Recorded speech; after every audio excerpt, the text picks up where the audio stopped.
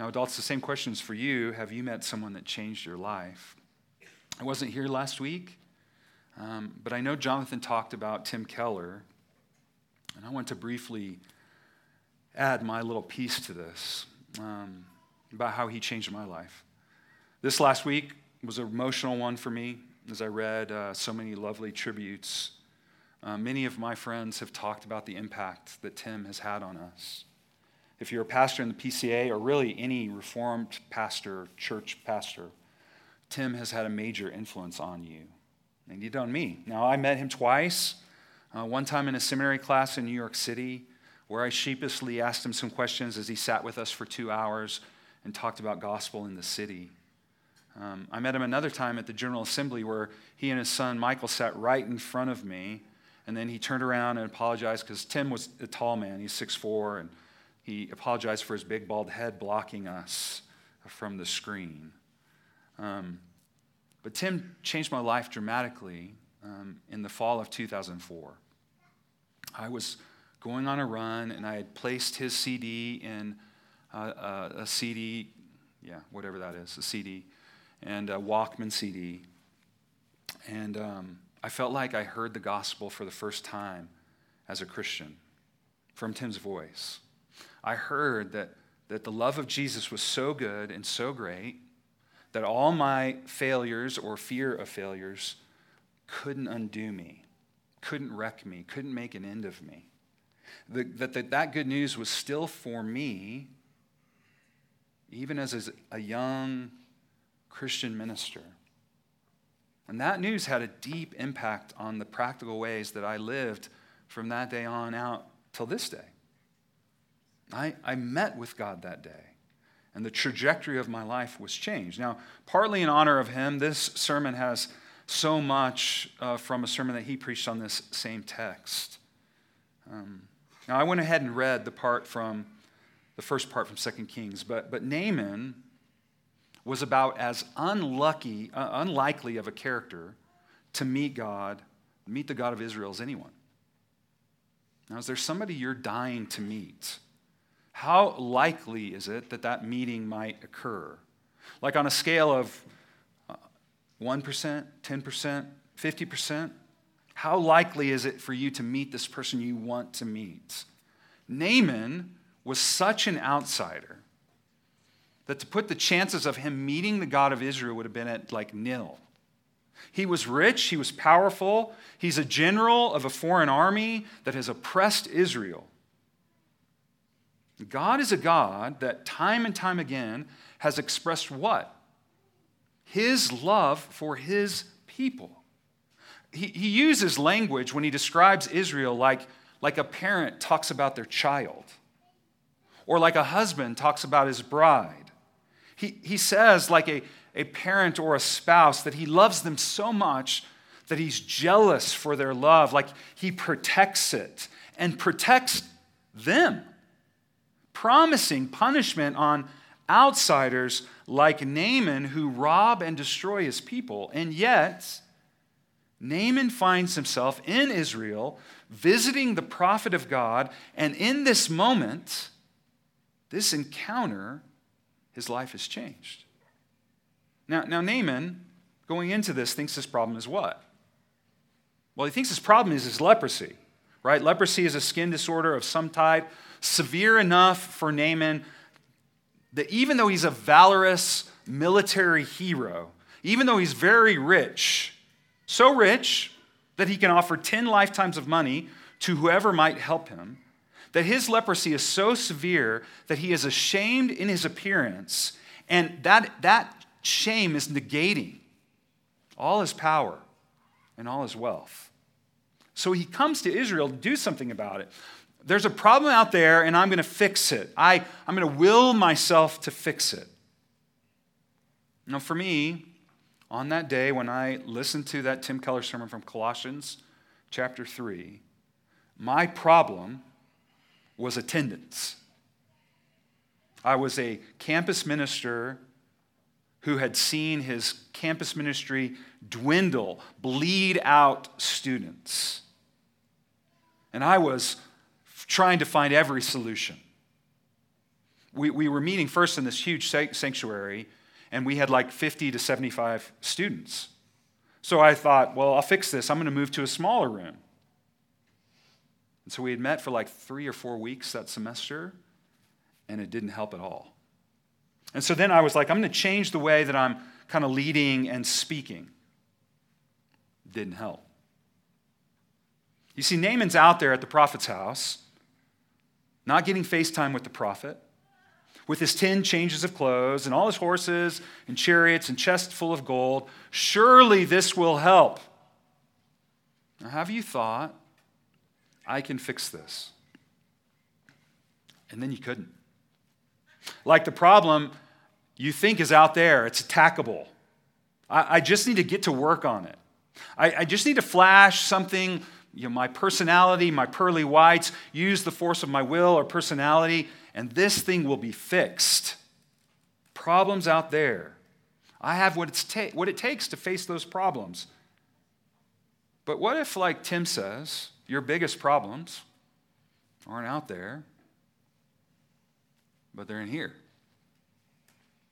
Like that Tuesday afternoon when I went for the run, I not only was trying to fix my ministry, I was trying to fix my body, my health, which I was also feeling like quite a failure about.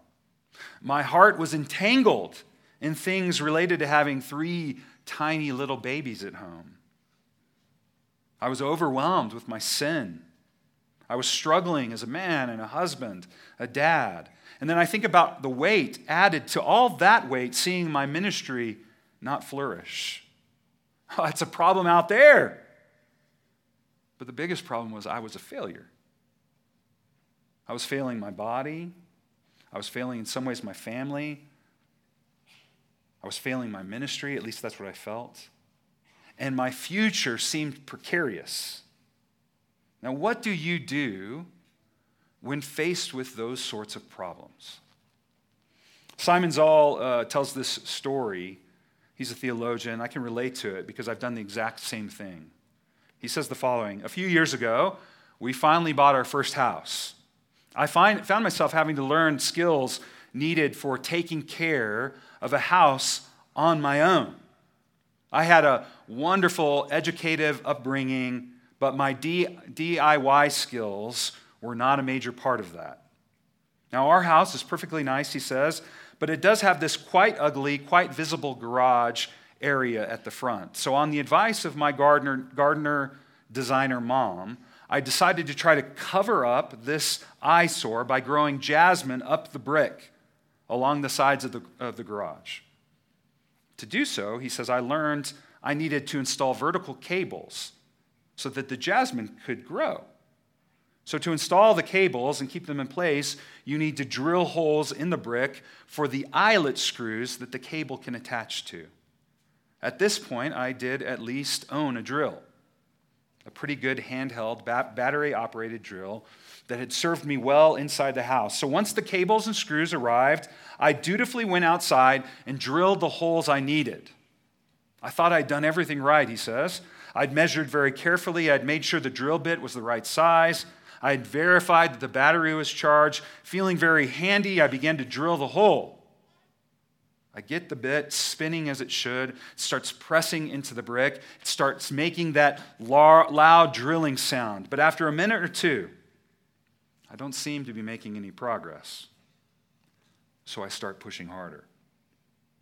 The drilling noise gets louder. I start to sweat. And eventually, I've run down half the battery. And I look at the hole. All that noise, all that furious spinning. And I discovered it had produced nothing more than a tiny divot less than 1/4 of an inch deep. Does this not sound like us, City Pres? This is Naaman. This is me. Lacing up my shoes right before I pop in the Keller sermon into my CD player. Zoll continues, at this point, it occurs to me that I might be doing something wrong. So I go back into the house, pull up the great DIY Bible YouTube, and quickly discover the problem. It turns out, and perhaps readers will already know about this, Scott will for sure, you can't drill holes in brick without special tools. Specifically, you need a hammer drill, which is a lot more powerful than a battery-held one and adds percussive force to the drilling. And you also need a mortar drill bit, which is an extra hard drill bit designed specifically for tough surfaces like brick. Special tools. What are those tools? What are the tools by which you tackle failure, sickness, rejection, parenting woes, marriage problems, performance issues at work? Just like Naaman. Or like Simon, starting with his wall and with his drill. We say to God, have you no standards? I mean, look at me. I'm ready to go. I'm here. After a long distance, I have all the money in the world. I can earn this. I can fix this. Naaman thought his problems were his leprosy, his disease, the public perception of that disease, but his problems were much greater than that. Naaman's deepest need was a revolution in his understanding of who this God is, this God of Israel, whom he's been sent to. We see this in verses 11 through 13. Naaman growing in patience. That impatience leads him to anger. When not only does this prophet not meet him face to face, but sends him to take a dip in the dirty Jordan. He's appalled at such an ask. And it's like only when his advisors remind him of what the need is and the simplicity of the ask that his heart is moved. And it's only moved a little. But in this ask, Naaman comes face to face with this God. That the God of Israel shows Naaman that he can't tackle his problems with his own stuff. He can only tackle the problems that he is facing with an immense and desperate need. Naaman thinks he has something to offer, but in fact he has nothing to offer. And this is the problem for us as well. We come to our God and we think we have something, and so we keep looking for change with all our somethings. We keep hoping for change with all those somethings. We keep thinking that we can fix ourselves. And after wearing that bit down to the nub, then and only then do we come face to face with what? Our inability. Need is like this. Need is the proper bit. This is how Zoll concludes it. After dutifully procuring these tools, I return to the wall, bring the hammer drill with the mortar bit to that same little divot, and just like that, the drill does its job in about a half a second. It's like the wall is made of butter. Your need prepares you for what? What do all those needs, all those failures, all those losses, all those struggles, what do? They prepare you to receive what? The good news.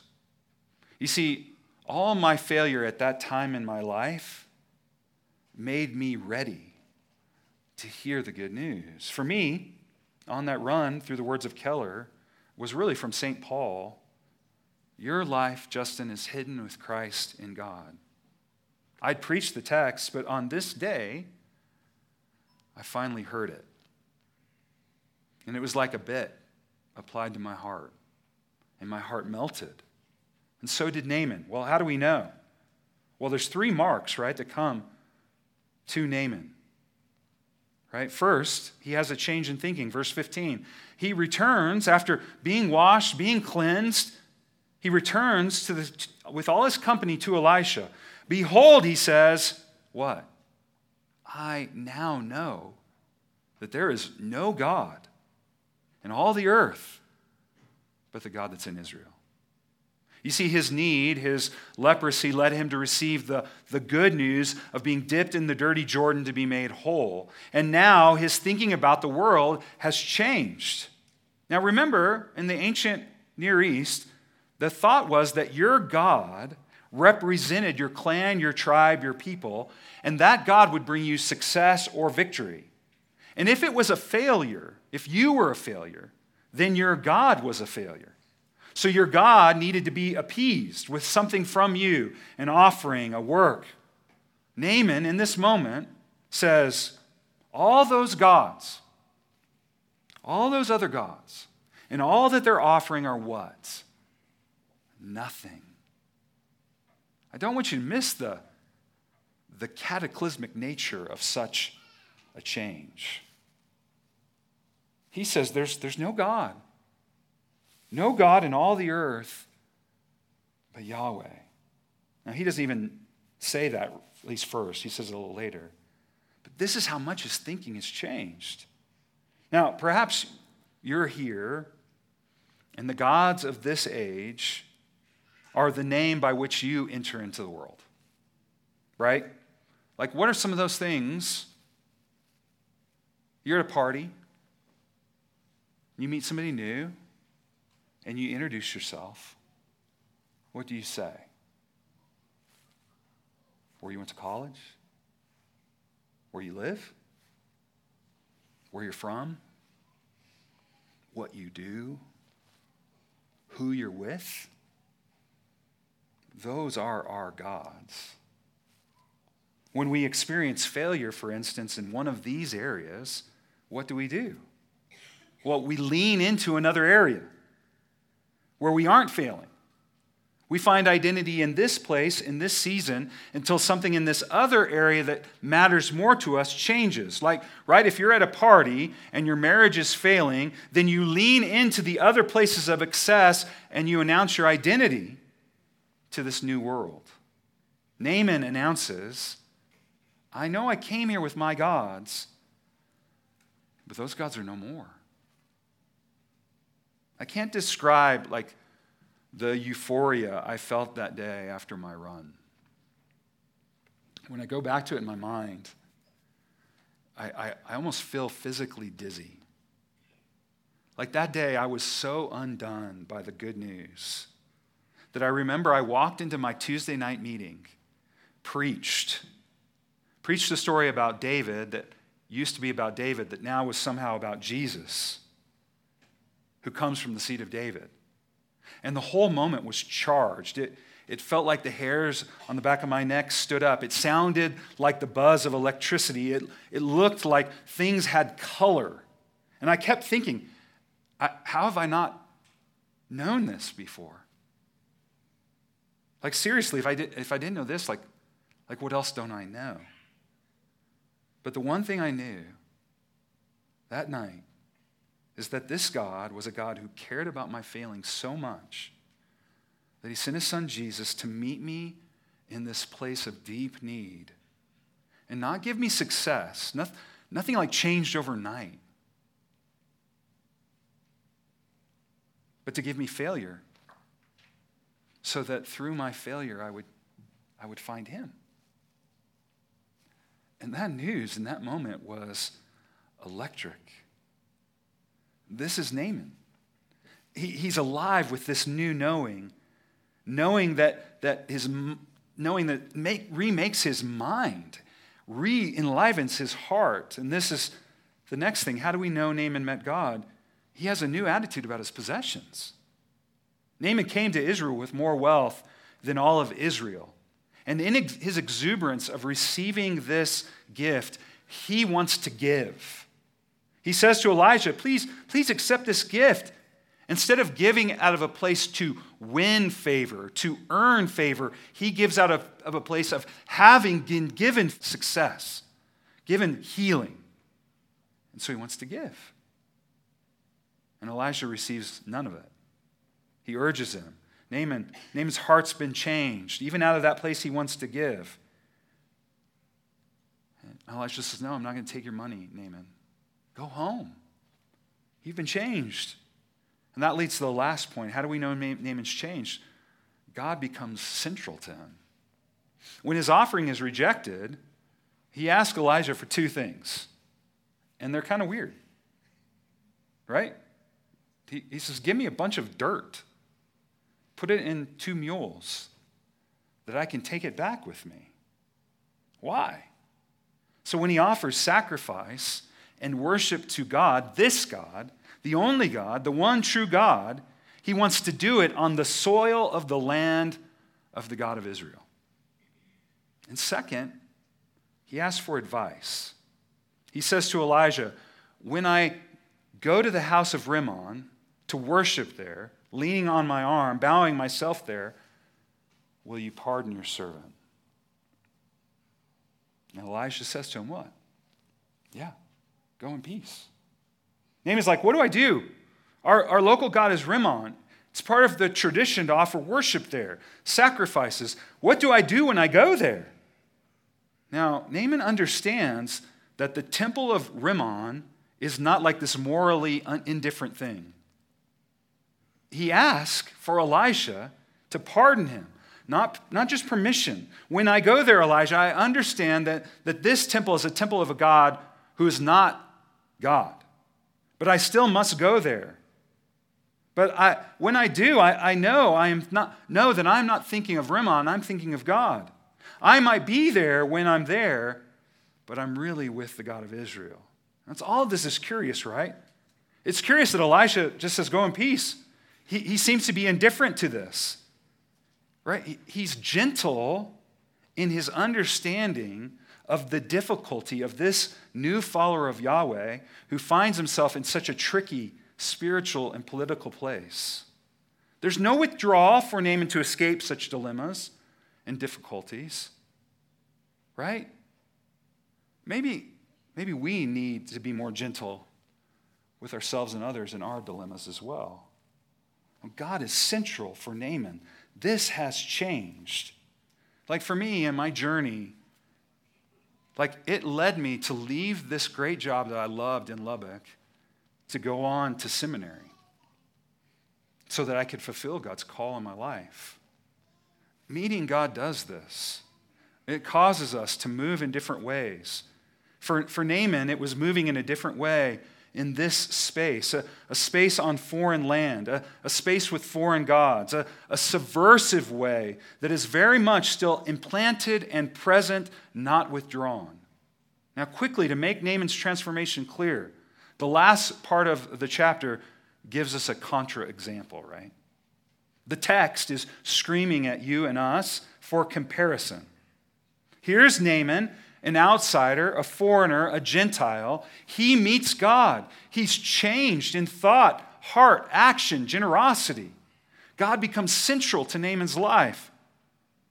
And then there's Gehazi, Elijah's priest. He's an insider, an Israelite, one with prominence and position. And the text says to you and I, he had all this, and he missed God. He had the appearance of godliness, but denies its power and turns away from him. Gehazi says, my master Elijah has spared this Naaman, the Syrian, the outsider, the enemy of Israel. He's not even accepted riches from his hand. I mean, think what we could do with this money, Elijah.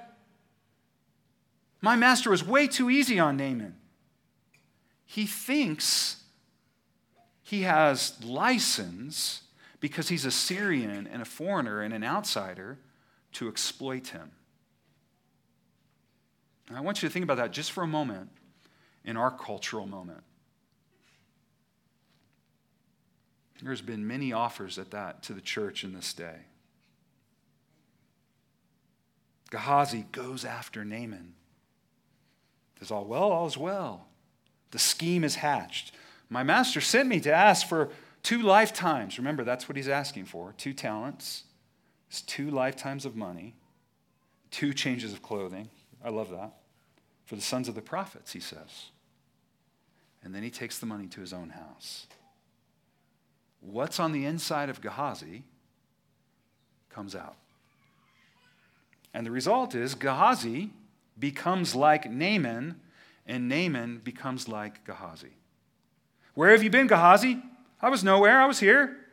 Did you not go out to meet Naaman and accept all that money? Therefore, the leprosy of Naaman shall cling to you and your descendants forever. And he went out from his presence a leper. What's on the inside of Gehazi comes out on the outside, and then he's marked on the outside by what was on the inside. That's a scary thing, I think, in this text. Because all of us knows what's on our inside. What do we do? Like Gehazi is given the opportunity to repent. When Elisha asked him the question, that's the moment.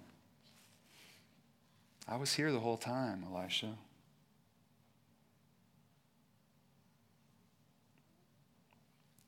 What do we do with our inside problem? Well, I want you to consider the third character in the story as we close. And she appears much earlier. She's a little girl from Israel. We talked about this several weeks ago, but the little girl was probably taken captive. She probably lost her parents. She's an orphan. She would have been at the bottom of every social ladder in Israel, and how much more so in Syria. She's a woman, she's young, she's a slave, she's an orphan. And who's responsible for this? Well, Naaman is.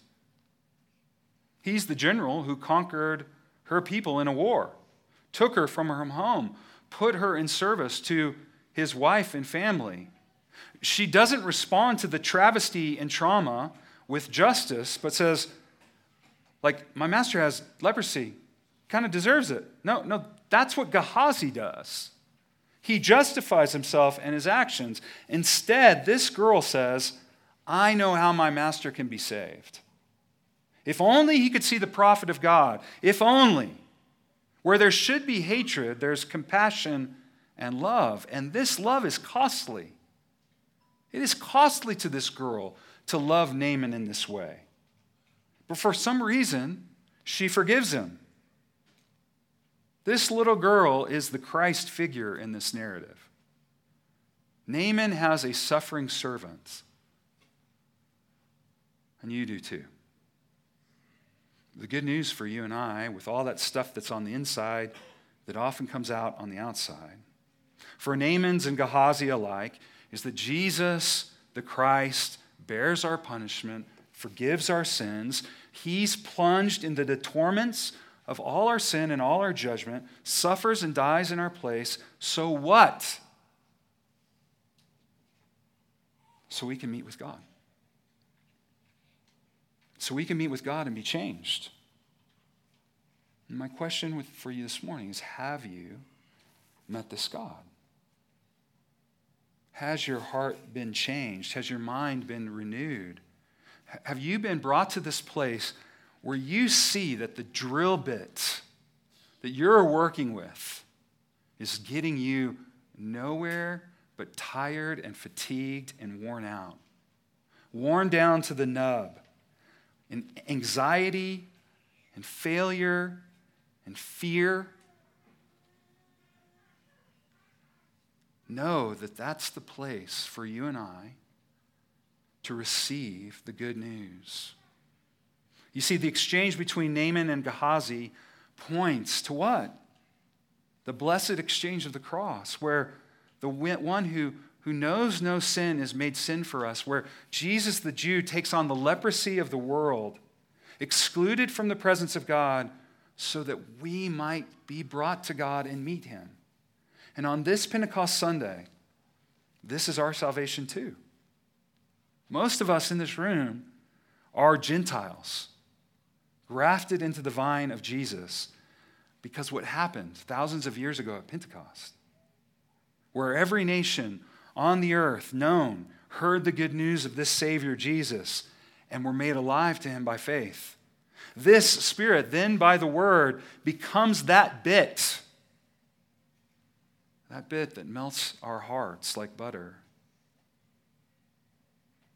How might we go to the nations, to our friends, our neighbors, with all that stuff that's on the inside, with all those fears and anxieties and needs undone in the hands of our Savior, calling them to be brought near and washed clean? That's how we go. Amen? Let's pray. God, we thank you for the gift of the cross, the exchange where you take our sin and you give us life. where you dwell with us. You thrust us into the story that ends with the words, once again, God's dwelling place is with man. And each Sunday, we're a little hovel of that future reality where you meet with us here in this place at a table, in the Word, through one another. God, you're this God who takes what's inside all of us and shows us that our true problem lies there. And we can only be saved by the life of Jesus, the life of God himself. And you invite us to believe it. You unite us to yourself in our believing. You make us your own. So I pray today that you would spur us on with the good news that the drill bit of our life is our need, and you're the drill that melts our hearts and renews us and makes us your own. Help us to walk in that today by the Spirit through the Word at the table. Help us, God, we pray. We ask this in Jesus Christ's name. Amen.